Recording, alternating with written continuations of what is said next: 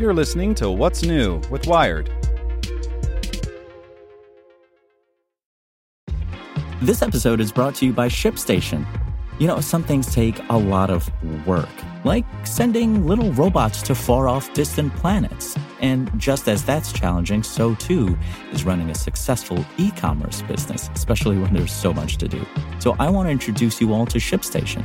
Now, I love using ShipStation because of its easy-to-use dashboard, which makes managing orders and printing labels a breeze and super smooth. Oh, and the customer service is just out of this world. It's exactly what you need to help grow your business. Sign up for your free 60-day trial at shipstation.com/technews. That's shipstation.com/technews.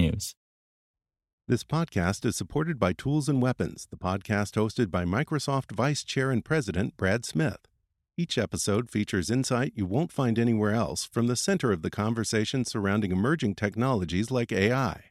Right now on the podcast, you can hear a special episode where Brad Smith lays out Microsoft's vision for a vibrant marketplace driving the new AI economy. To hear more, follow or subscribe to Tools and Weapons with Brad Smith wherever you get your podcasts. Hello, my name is Zeke Robison, and this is Wired.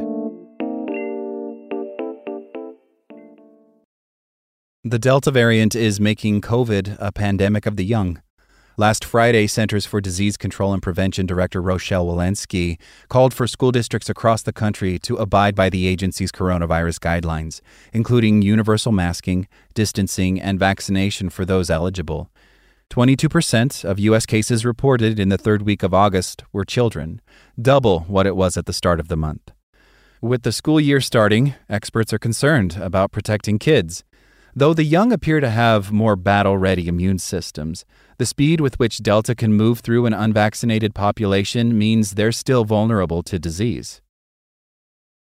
In other news, the European Union will recommend travel restrictions for visitors from the United States, removing the country from the region's safe list of places from which people can travel without needing to quarantine or meet more extensive testing requirements. Ultimately, member nations get to decide whether to impose the restrictions. Most European countries allowed American travelers starting in June despite high infection rates. To the ire of many, the United States has yet to reopen to travelers from Europe. And now that more than half of the adult population in India has received at least one COVID shot and the country is manufacturing more and more vaccines, there is hope that it will resume exporting doses within months. In the middle of April, India stopped exporting vaccines to focus on inoculating more people and driving down infections at home. At the time, it had donated or sold 66 million doses to nearly 100 countries. Now, new production lines are being set up, and the Serum Institute of India, the world's biggest vaccine maker, is making AstraZeneca doses at a monthly rate of more than double its April output. Want more news you can use?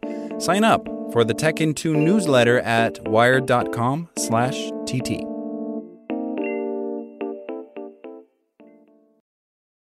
Want to learn how you can make smarter decisions with your money? Well, I've got the podcast for you. I'm Sean Piles, and I host NerdWallet's Smart Money Podcast. Our show features our team of nerds, personal finance experts in credit cards, banking, investing, and more. And they'll help you make the most of your money while cutting through the clutter and misinformation in today's world of personal finance. You'll get clarity on strategies to help you build your wealth, invest wisely, shop for financial products, and plan for major life events. Listen to NerdWallet's Smart Money Podcast wherever you get your podcasts.